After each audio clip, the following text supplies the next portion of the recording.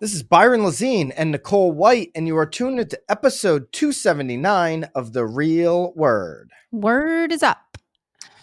The word is up, Nicole, but home inventory is not up. It's a continuing theme, and now finally Zillow has put a number on it. The construction crisis means that the U.S. needs 4.3 million more homes. A new Zillow report breaks down the affordability crisis in the U.S., showing the gap between household formation and available housing, which they've put that number at 4.3 million. You see some on the low side at 2 million, some on the high side at 7 million. So Zillow sitting somewhere on the high side of the middle at 4.3 million.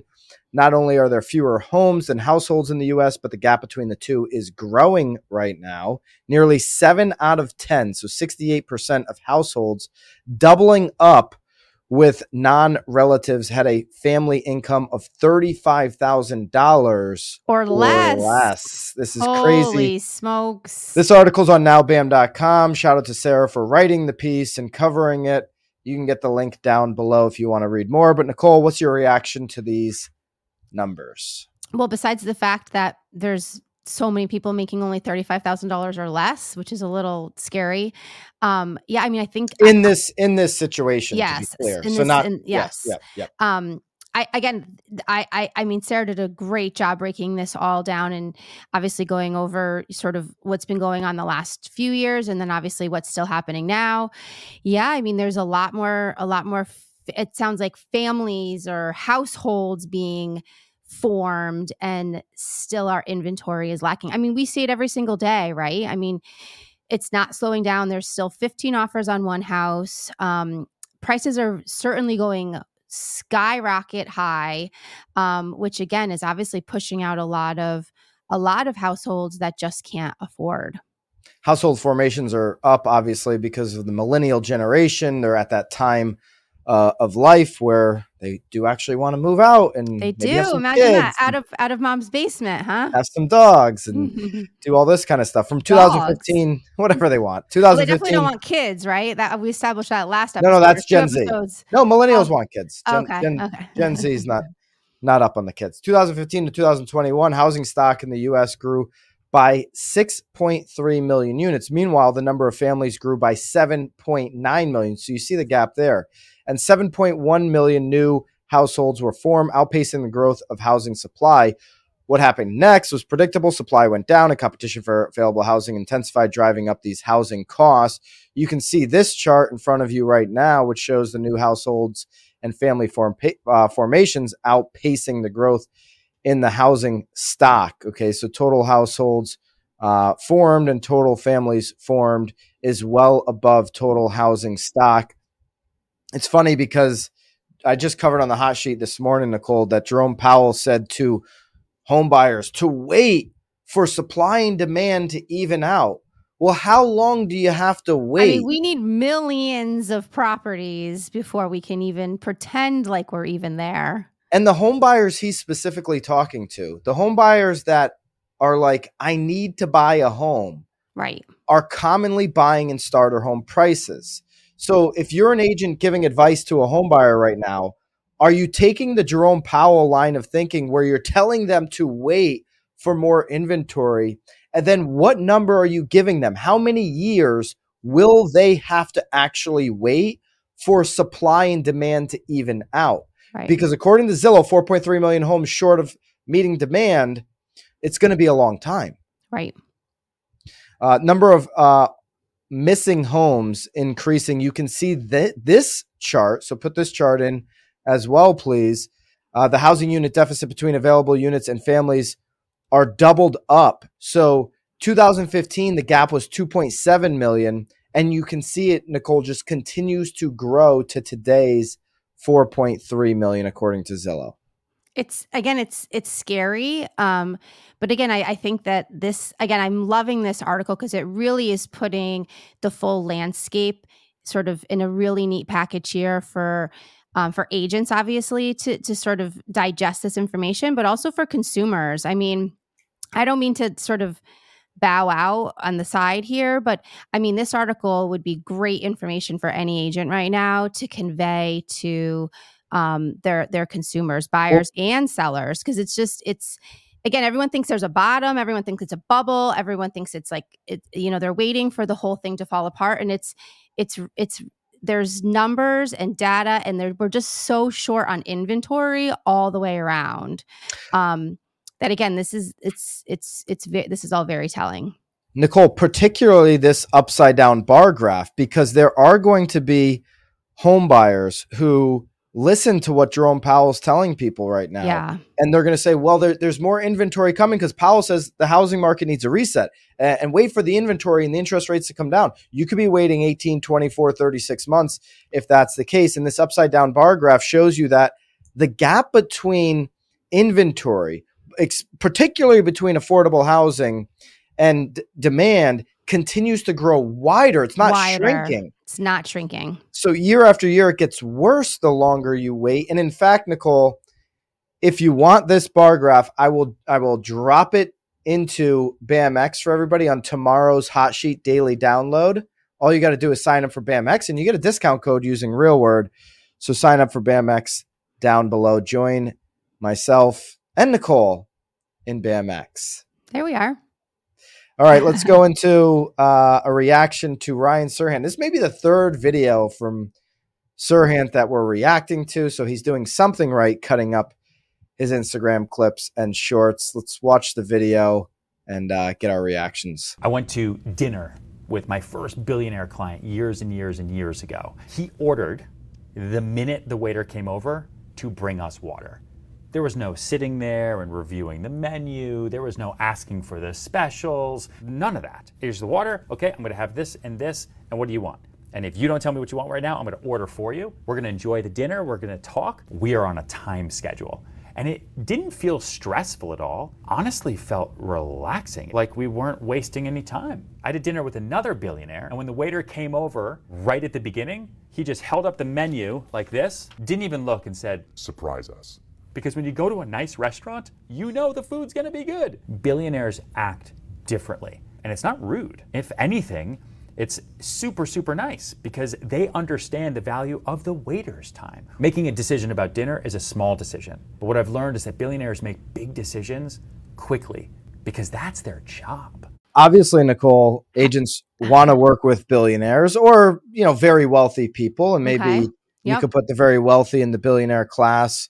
And so Ryan Serhant has lots of billionaire clients and lots of wealthy clients. This might give agents some insight on how to be prepared to network and to meet with really wealthy clients. Before I give you my big takeaway, and I'm interested to hear yours, I will say that one of Ryan Serhant's buddies in New York City, they do some co-broke deals together in the past, Josh Rubin. This is his style. As soon as I started hearing this, I'm like, oh my God, this is totally Josh Rubin. Although I don't think he just says surprises. He actually orders for you. Like, you're just shit out of luck when you go to dinner with Rubin. So if you know who Josh Rubin is, he's one of the biggest brokers in New York City. He's Douglas Elliman, a couple $100 million a year. And so Josh will actually, he'll order it for you. If you're with 8 people, 10 people, he just tells the waiter, I'll be the only one ordering. And then he just spits off everything on the appetizer, whatever looks good. And you always go family style. Yeah. Reason Josh does that, he doesn't want to hear what Ryan's talking. Actually, you know what? He doesn't want to hear this. Play the second clip, Nicole. Here's a surprise clip. This is what Josh doesn't want to hear. And maybe the billionaire clients of Ryan Serhant, they don't want to hear. The waiter comes up. She's shocked, right? She's been sitting with the menu for 25 minutes. Waiter comes up. What can I get you? Oh my God. She gives me this one. You go first. You ever get that? You go first, babe.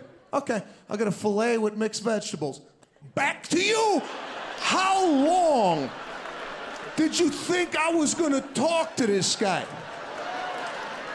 Think I was going to take him around the restaurant, hold his hand, ask him what his dreams are, his hopes. You go first. Not skydiving. Tell the man.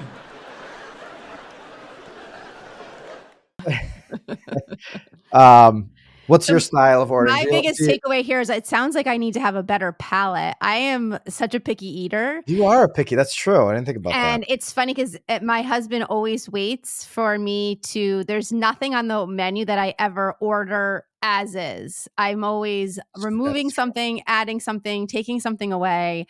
But again, if I'm having to sit at a meal where I'm being surprised, I better start trying a few more fishes, I guess.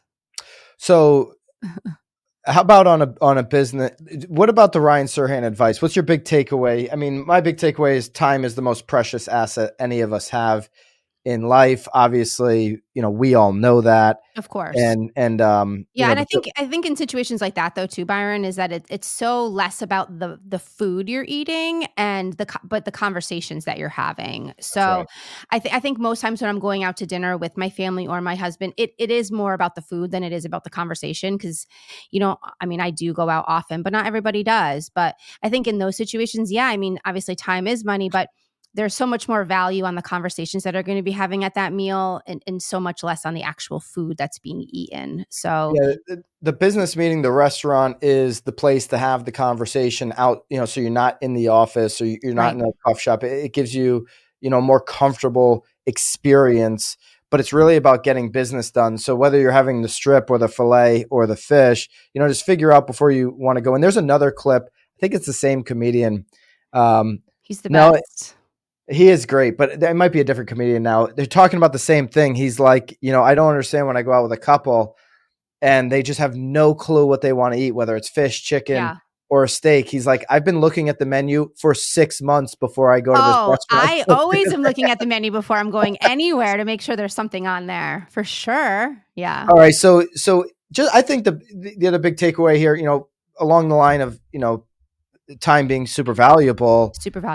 Understand that when you're working with a wealthy client, they're going to lean more towards this example that Serhant gave, and you're going to want to respect their time. So how are you delivering information?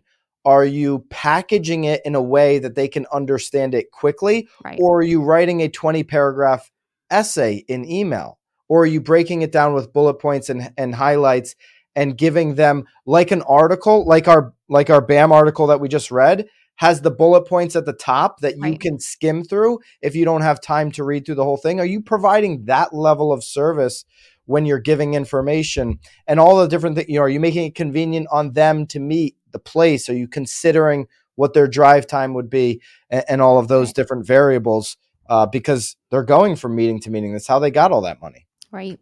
Yeah. All right. Racket number 3, Nicole. This is another clip. These are wealthy agents, I guess you would say, or a lot of wealthy talk here. A lot of wealthy talk, yeah. I am with 4 of the top producing agents in the nation, and they're going to give us their top tips in real estate. Jade, what's your top tip in real estate? Know your business. Knowledge is the most important, and be ethical. Be authentic. Be yourself. That's what they want to see. Know the market and always be honest, and it takes time to find the right thing. Know everything and hustle.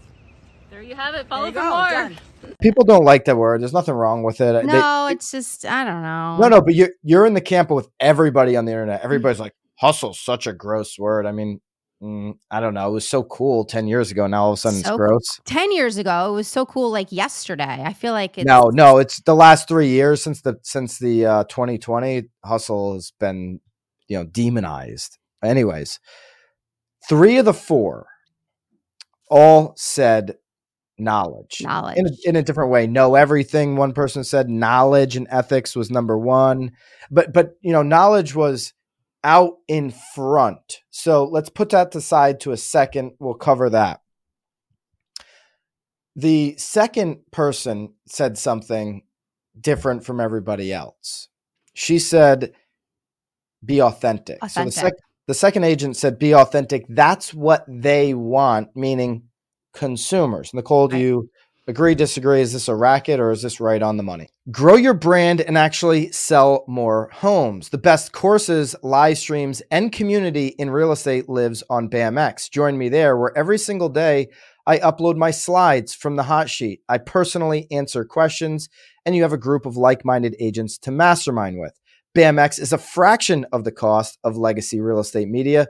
That's intentional. We believe legacy real estate media is broken, and we're here to fix it. Join us with the code REALWORD on BAMX, where you get 10% off the annual subscription. Use REALWORD on BAMX to get 10% off the annual. No, I absolutely agree. I remember when I first got into the business, I was doing open houses all the time, and I was trying really hard to like sell the house. I thought that was like what I was supposed to be doing, was selling the house. And again, I was sort of wearing even clothes that didn't even like I didn't even feel comfortable in. And I remember I ran into an agent right after one of my first open houses. It was Lee, and we sort of had a conversation about like how we have to sort of infuse life into our business. And we are who we are. But obviously the business is very much about selling yourself. So from that point on, I was going to open houses and really talking more to the client about them. And, obviously taking an interest in them, me being able to talk about myself, and my business 100% boom. So I think authenticity is huge. I think most people know when you're not being authentic. And then it also kind of, when you're not being authentic, I think it comes across as being sleazy. That's when you get like that sleazy salesman, dishonest sort of title on you, is when you're not being who you are. Nicole, you said something there. Your business started to boom because you could open up and now and have those conversations. I'm going to push you a little bit on this. Ooh, was it your authenticity, or was it that when you were having those conversations, your knowledge was much greater, which meant your confidence? Oh, for sure. I mean, I guess I can't, disagree with the fact that I felt more confident, but it was mostly the shift. I think it was the shift of me being me instead of me being something that I thought I was supposed to be, because there wasn't any confidence in being who I thought I was supposed to be. There was a lot more confidence in being who I obviously am. Of course, yeah. I mean, obviously as the years went on, I got a lot more experience and felt a lot more confident. But again, just within those few like weeks of sort of shifting, my conversations, I mean, it opened up a whole new door of opportunities for me. Authenticity, to me, I don't want to say this the wrong way, but it is treated as like such a golden word. Like, you said, like I said, everybody hates on hustle now, which is odd if you're like in the business of working and producing and getting better. No, I mean, I don't disagree with the actual hustle. It's over like the hashtag hustle. Like it's just just do it. Like shut up. Stop talking about it and do it. So you're gonna have to bleep that out there, Bobby. Sorry. So we can actually get the YouTube video going. But authenticity is used often as a Band-Aid for professionals who do not want to get better, who do not want to improve themselves. Yep. See, I'm in the camp that when you're actually getting better every single day, you're going to be a new advanced version of yourself. Yeah. Tomorrow, if you spend today getting better, if you spend today learn like how Sirhan's learning from that billionaire and taking value from that and applying it to his life, he's getting better. You look at his journey in particular.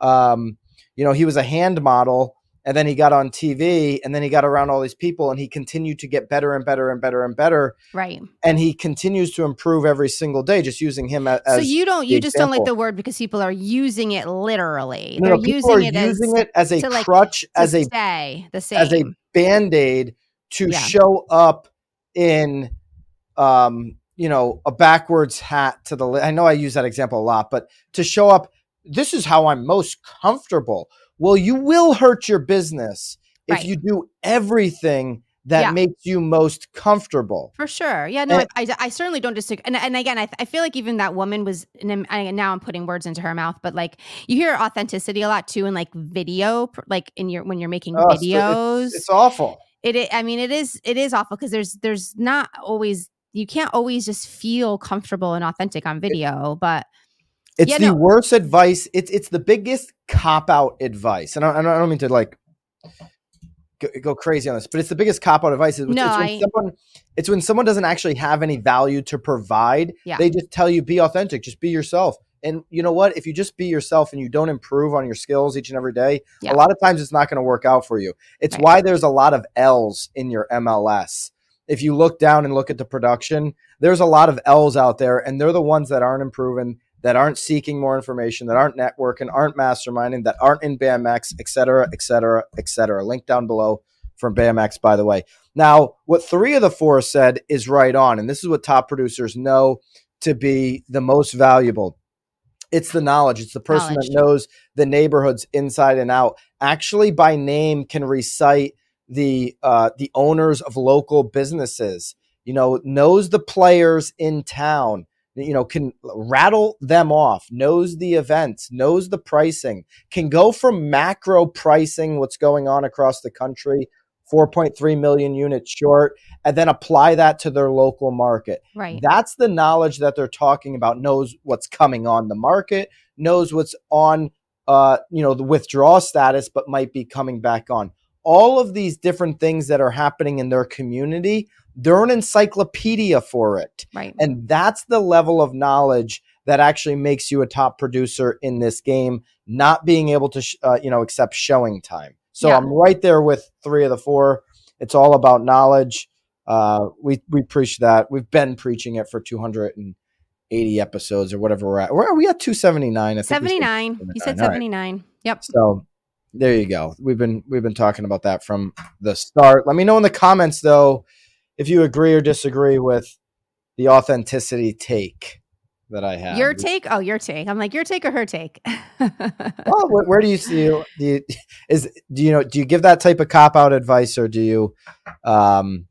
It wouldn't be my number 2. Again, it kind of it did sort of glare, but I do. Again, I think being you is important, but yes, I also agree not to wear a backwards baseball hat. Yeah. All right, Nicole. Final thoughts? No, I think I'm good. You good? Yeah, I'm good. Right. How you feeling? Feeling great. I'll see you. Left me here in this new studio by myself. Your first solo deal in the new studio. Feel good about it. I'll see you at the party Thursday night. If you missed last week's Real Word, we're giving away $10,000. $10,000, yeah. Go check that out, and certainly check out BAMX down below. We'll see you next week. Keep it real. See you guys.